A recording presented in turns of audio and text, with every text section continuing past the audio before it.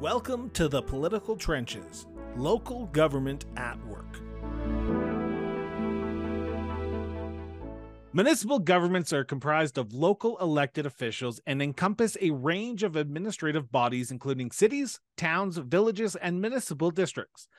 Join us in the Political Trenches, local government at work, as we examine the most pressing issues confronting municipal governments throughout Canada. I'm your host, Christopher Brown, and I am joined by my co-host, Ian McCormick, president of Strategic Steps Incorporated.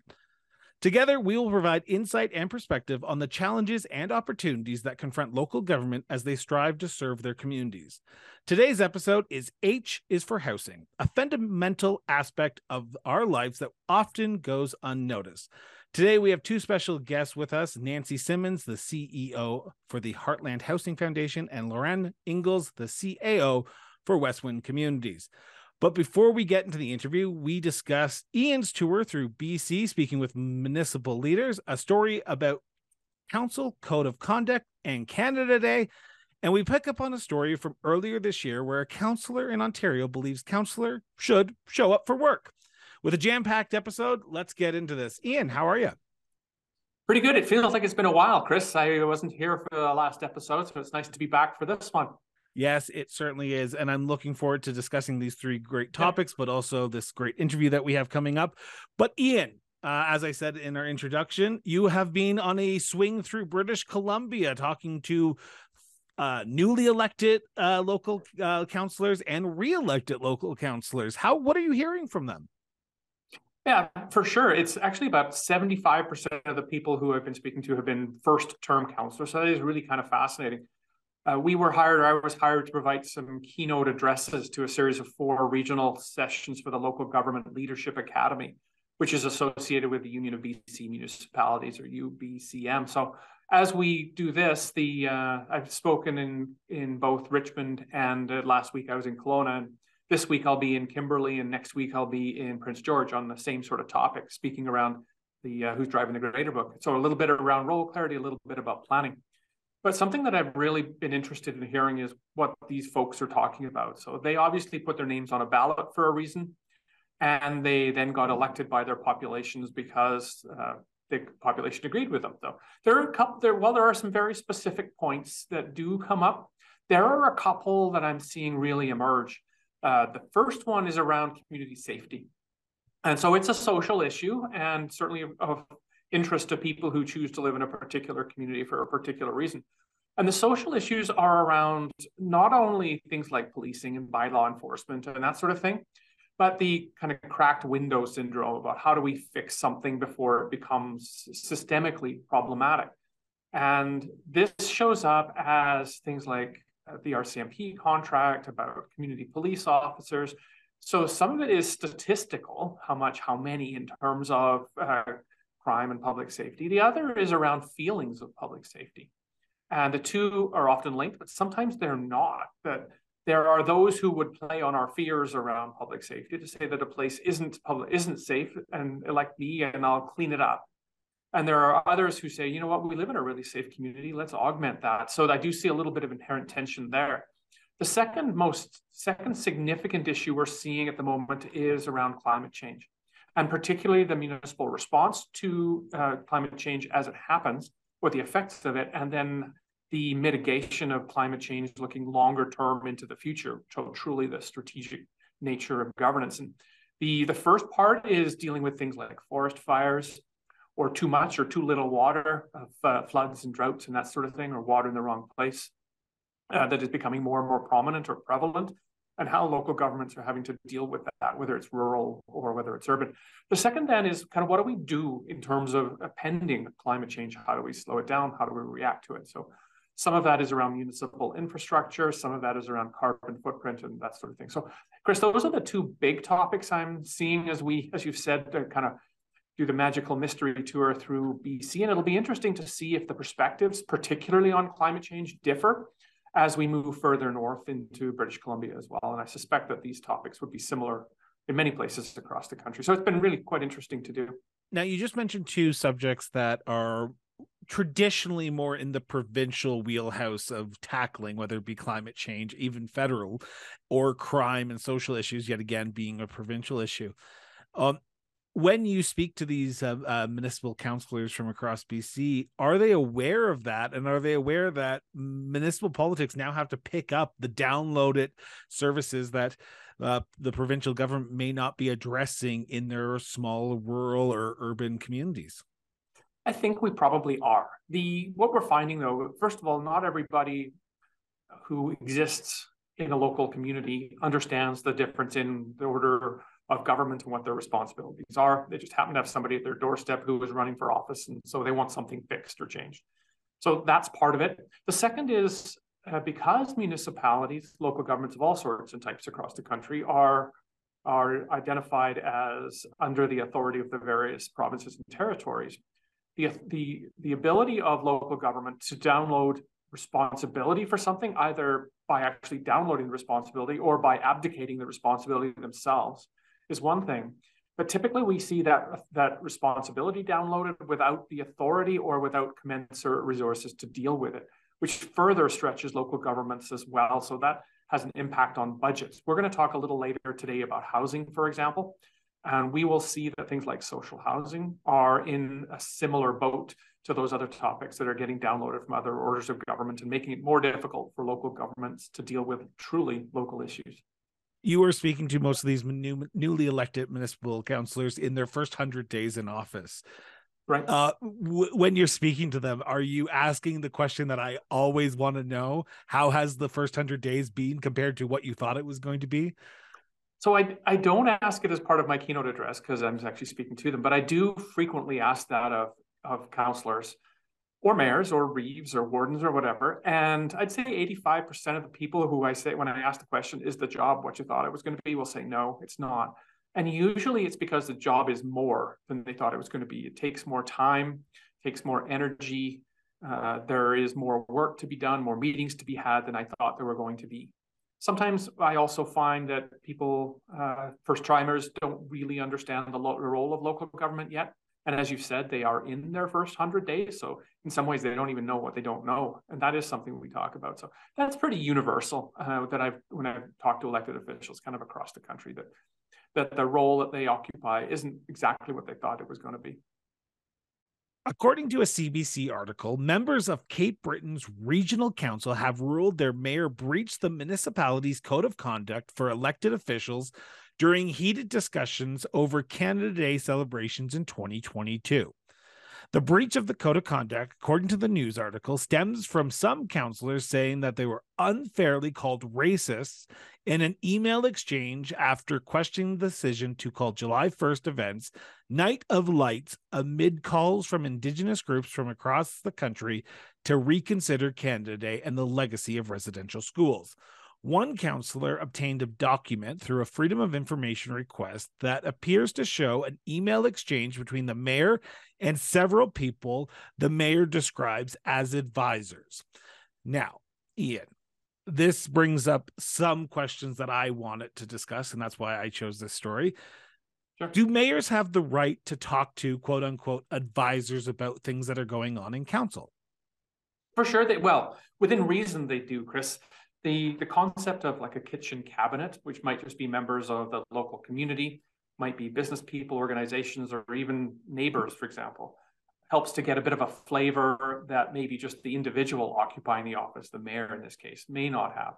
So that is fairly typical. It is, however, constrained by Freedom of Information and Protection of Privacy legislation, and typically municipal acts as well. So that discussion that is, say, to be kept confidential in camera or through a closed session can't be discussed outside that closed session or outside the group of individual council members until it is discussed or released publicly.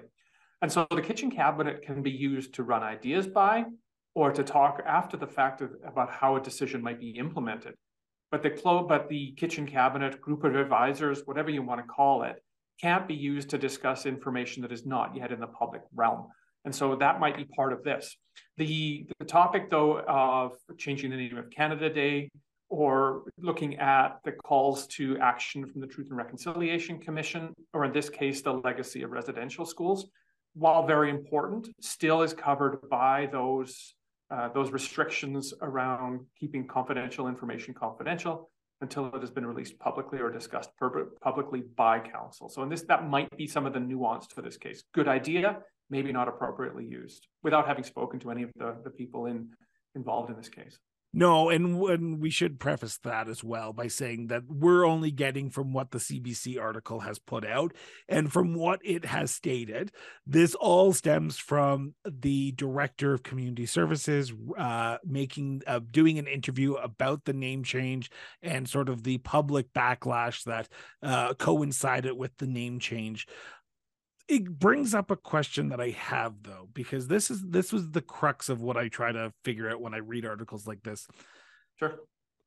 Who is considered part of that internal core? So if the mayor had just spoke to the CAO or the CEO or the city manager, would that be a code of conduct breach?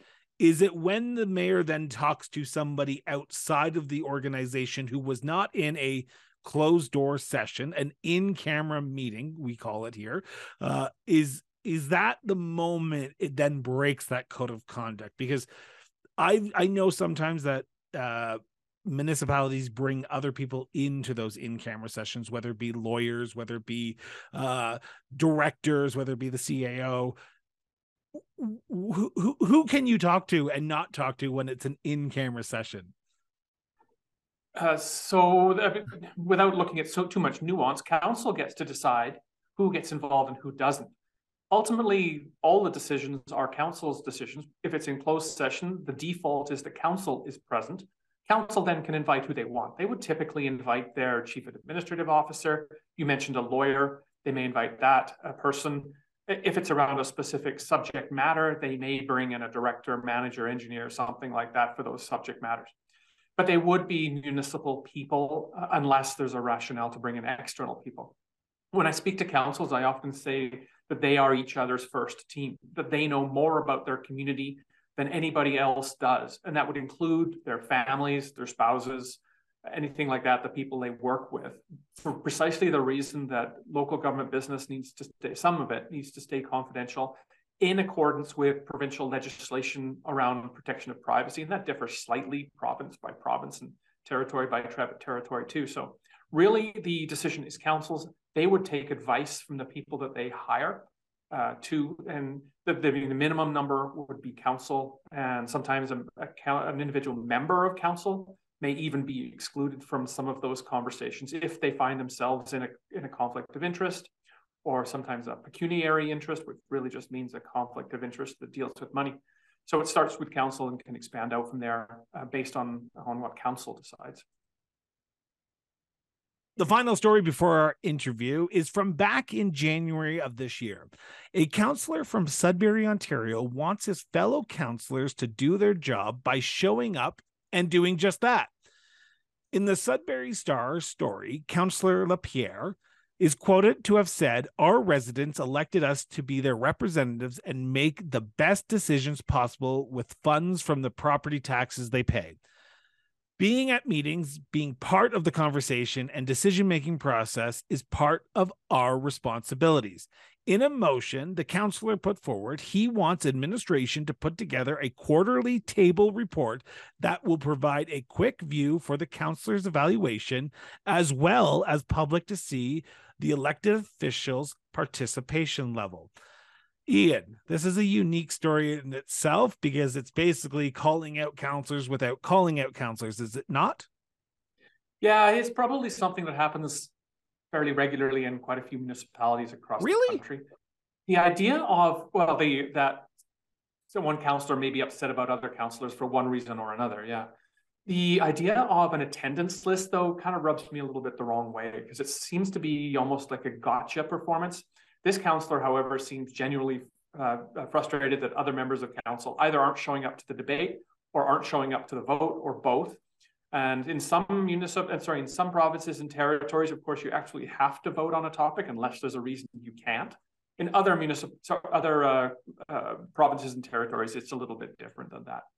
But the idea of actually keeping track of who showed up when, I mean, as it's referenced in the article, that kind of information does exist in meeting minutes. It just requires some time to go through if you want to go through.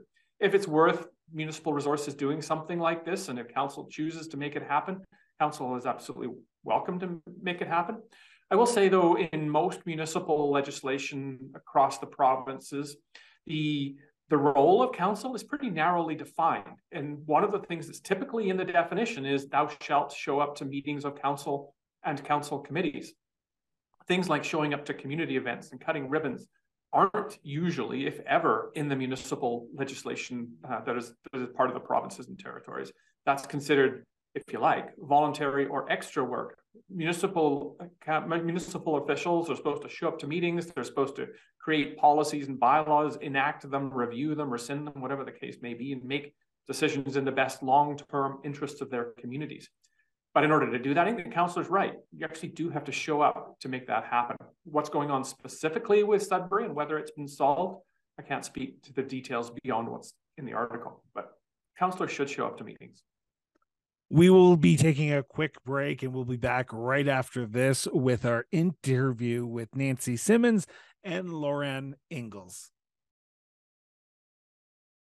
Abuse against municipal officials, elected and staff members has risen dramatically over the past handful of years, and to date, everyone has been dealing with these issues on their own, and often on a case-by-case basis. While we can't eliminate all abuse of officials, we can take steps to mitigate the impact of those instances. On April 27th and April 28th, Strategic Steps Incorporated is hosting a symposium in Edmonton, Alberta, focused on bucking the trend. Attendees will come away with the understanding of fostering a safe space for both administration and council. Learn from industry leaders on how to deal with unsafe and abusive behavior, how to build a supportive team that provides support, and you can walk away with the tools and resources to help avoid abuse in local government. Get your tickets today at buckingthetrend.ca. Today's guests are Nancy Simmons and Lauren Ingalls. Nancy Simmons is the CEO of Heartland Housing Foundation, which is a not-for-profit housing management body that provides affordable and near-market housing for over 800 residents of Strathcona County and Fort Saskatchewan, Alberta. Heartland Housing Foundation currently operates 11 affordable and near-market housing sites, including 4 senior lodges and 6 seniors-only affordable apartment buildings. Lauren Ingalls is the CAO for Westwind Communities. Westwind Communities is a not-for-profit organization that provides quality housing and supportive services for seniors, as well as subsidized housing and services for individuals and families. It provides supportive living and public housing programs within the Foothills region of Alberta. The Rent Supplement program, though, extends outside the Foothills regions to include Bragg Creek, the counties of Vulcan, MD of Silver Willow, and the towns of Nancy and Claresholm. Ladies, welcome to the show. So I want to get the very first question off the bat here, and I want to know from you, and I know I just gave a brief description of your organizations, but can you, in your own words, describe what Westwind Communities and the Heartland Housing Foundation does? So let's start with Nancy. Nancy, what does the Heartland Housing Foundation do? Sure. So as a housing management body, our purpose is to provide housing solutions for the municipalities that we serve. They've been established through a ministerial order with the province. Most organizations have been in place since the 60s, and fundamentally was created to create the supportive living lodge program within our province, which is very unique to our province. But it has expanded over the years and over the decades to really be the affordable housing provider for the municipalities. And specifically in smaller regions, we serve a greater population that require affordable housing solutions. So over time, we've expanded to not just be the provincially owned assets within the province, but we've also expanded to meet greater demand and meet housing needs for vulnerable populations.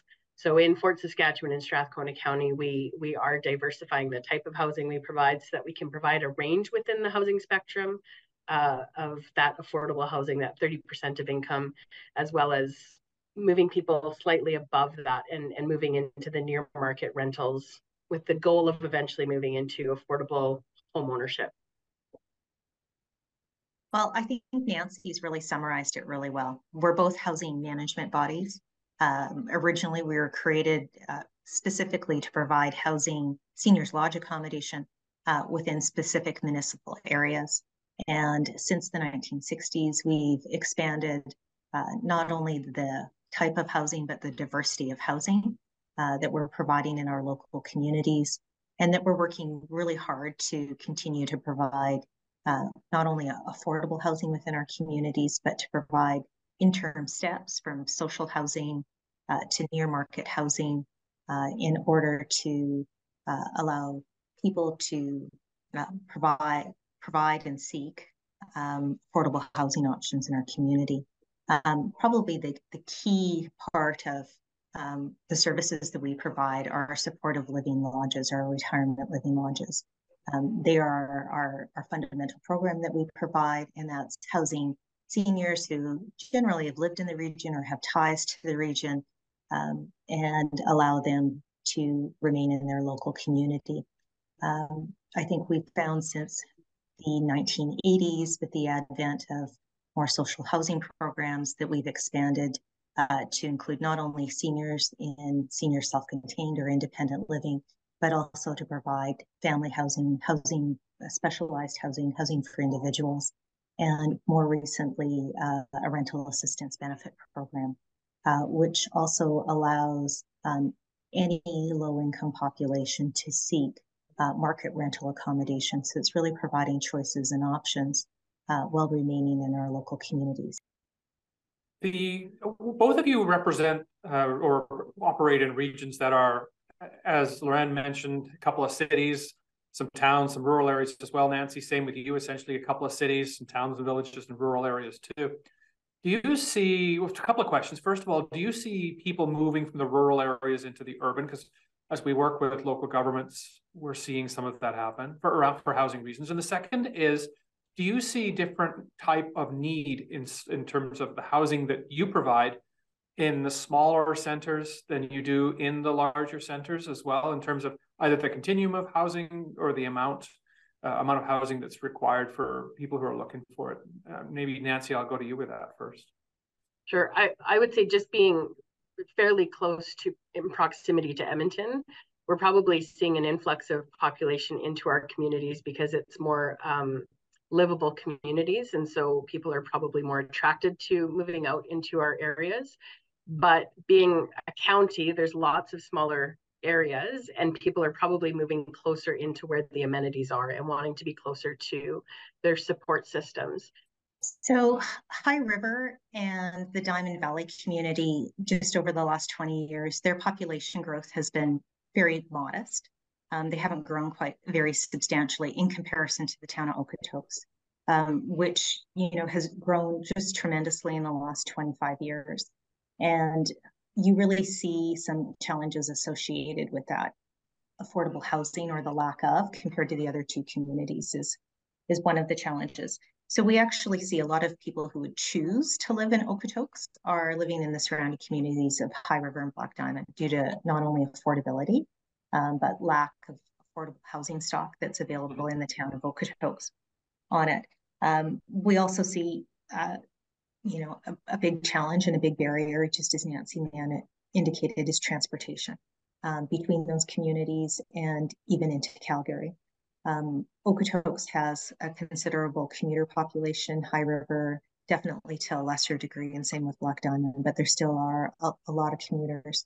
And the affordability of housing plays into that in terms of people's choices. The Diamond Valley marketplace and High River are substantially more affordable for households. And so they're choosing those communities when there is a preference to remain in Okotoks. So we kind of have a skewed perspective of demand just based on the lack of inventory that's really available. But we know this because people apply and their first choice is Okotoks. But when we tell them that the housing is available in these other communities, then they choose them as well. In terms of growth, we continue to see growth in those communities.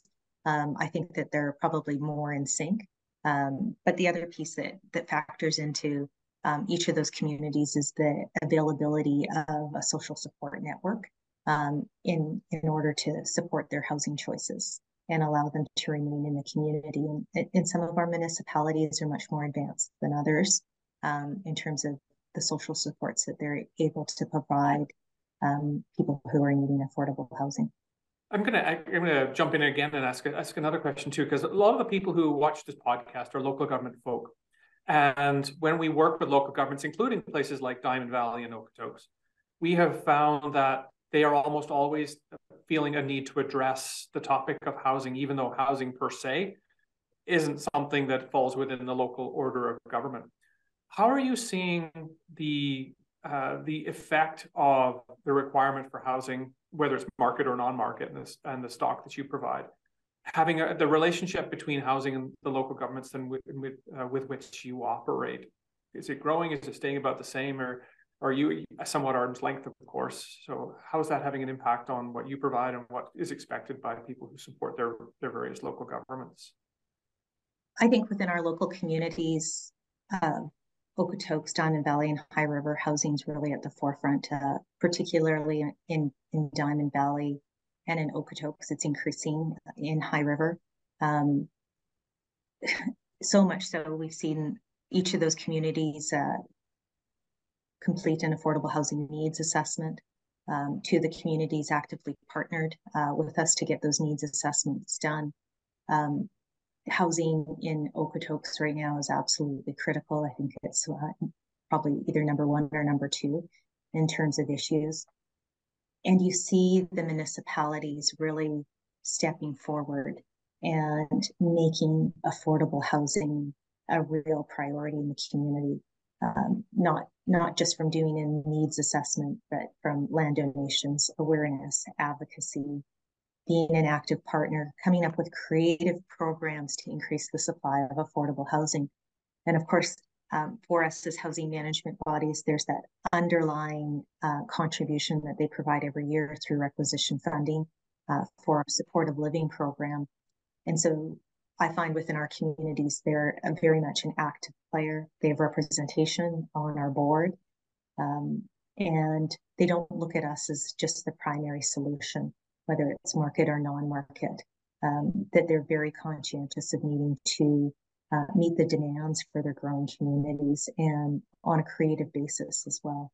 Yeah, so I would say that I think, Chris, you're right, that housing is a topic of conversation across this country. And the reality for smaller municipalities like Loren and I is that it does become a municipal problem, even though they want to be careful that they don't go into the world of affordable housing, because there is a level of responsibility from the province and the federal government to help establish the need within our community. But the reality is we still want our communities to thrive, and that does become the responsibility of the municipality. So we're very fortunate in being a key partner in the discussions of affordable housing within our communities. And so, like Loren, we've worked with our local municipalities to find ways that are less cost prohibitive for the municipality to contribute to housing and the affordability of it. So looking at ways that they can contribute land either through a direct transfer of land or long-term lease agreements that will help us establish the developments, or looking at ways to be creative in property tax exemptions, whether if it's through a grant, if they want to protect the property tax itself, and also relaxation of development fees. So where are the red tape costs that could help us as developers reduce our overall cost? And we want, our aim and our goal is to create the lowest affordable housing developments in order to reduce the amount of rents we charge back to our population that we serve. And I might just add to that Alberta municipalities some years ago produced an excellent document on options that municipalities could explore to incentivize affordable housing development. From secondary suites to providing small grant incentives, to fast-tracking affordable housing development in addition to fee waivers. Not all of those options have to cost money. those pieces, I think there was probably 13 to 15 options that were available, have really proven successful in other jurisdictions within Canada, really to incentivize housing.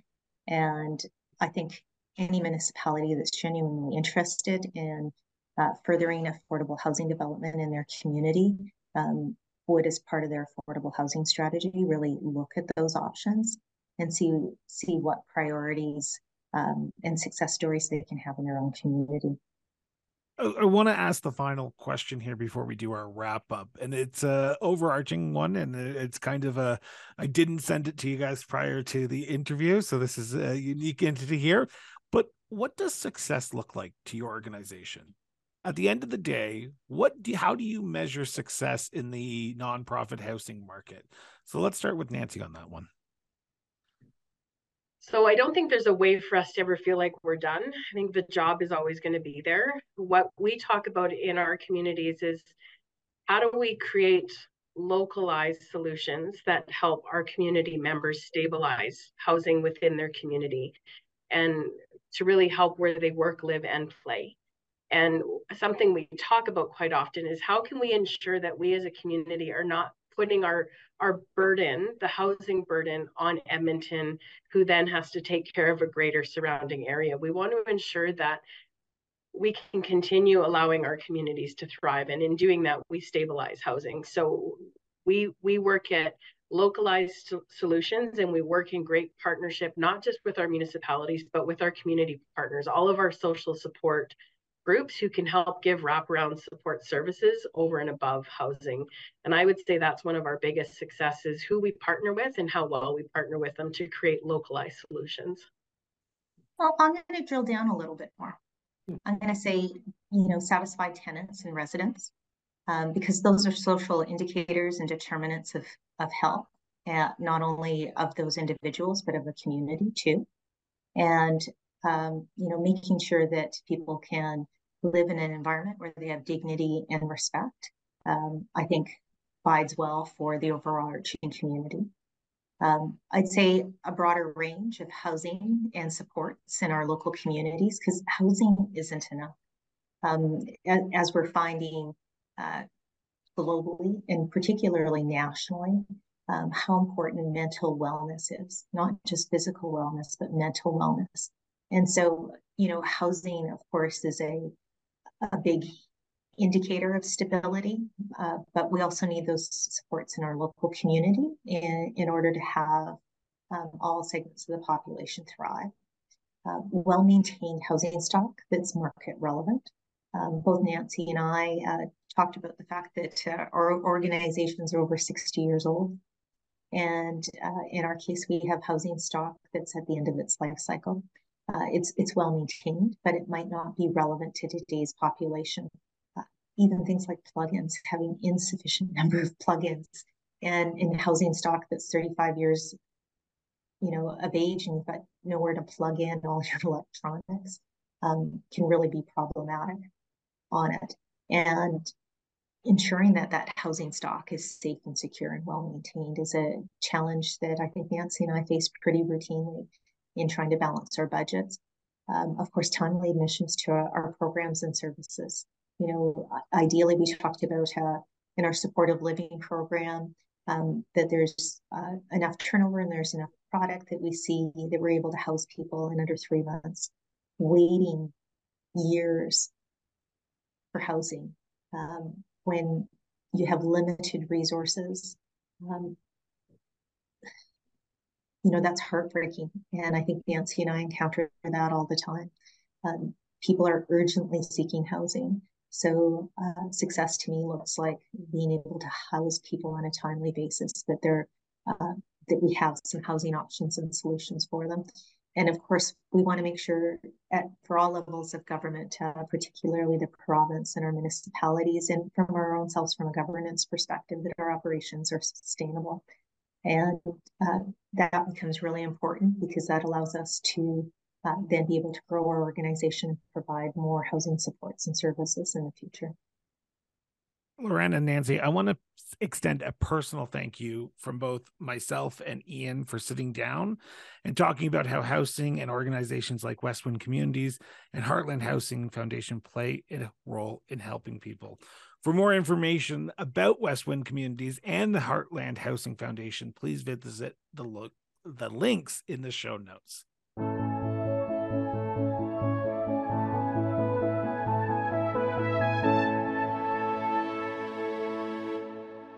Well, Ian, another great interview, another great episode of the Political Trenches Local Government at Work, wasn't it?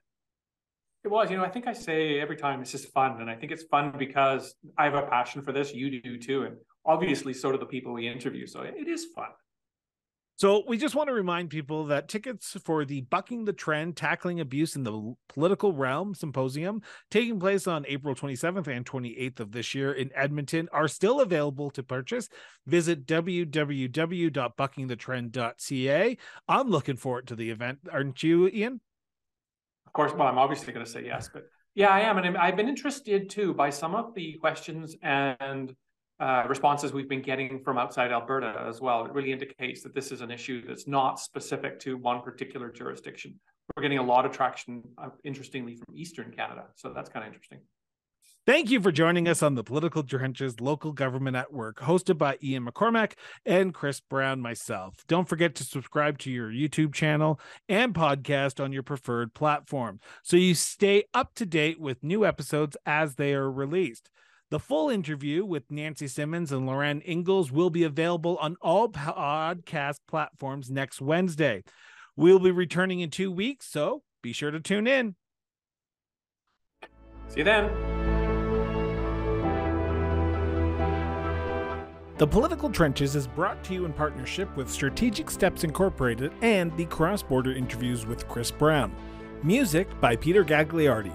Follow us on Twitter and Facebook at The Political Trenches. Be sure to leave us a review on your favorite podcast platforms. This has been The Political Trenches, Local Government at Work.